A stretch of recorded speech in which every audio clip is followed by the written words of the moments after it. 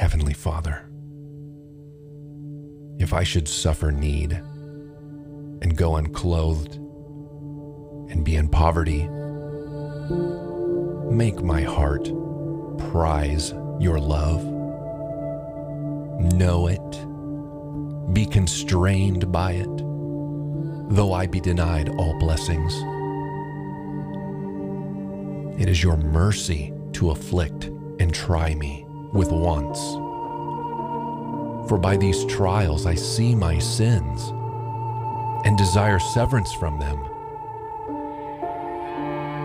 Let me willingly accept misery, sorrows, temptations.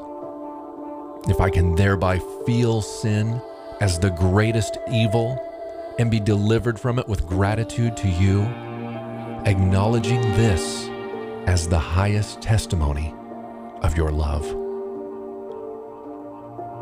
When your Son Jesus came into my soul instead of sin, he became more dear to me than sin had formerly been. His kindly rule replaced sin's tyranny. Teach me to believe that if ever I would have any sin subdued, I must not only labor to overcome it, but must invite Christ to abide in the place of it.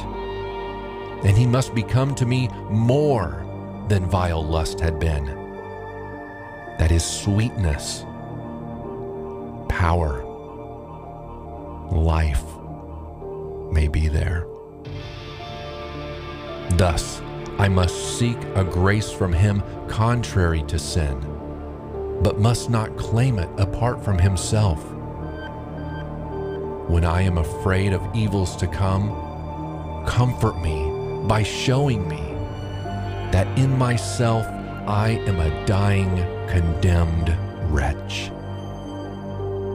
But in Christ, I am reconciled and live.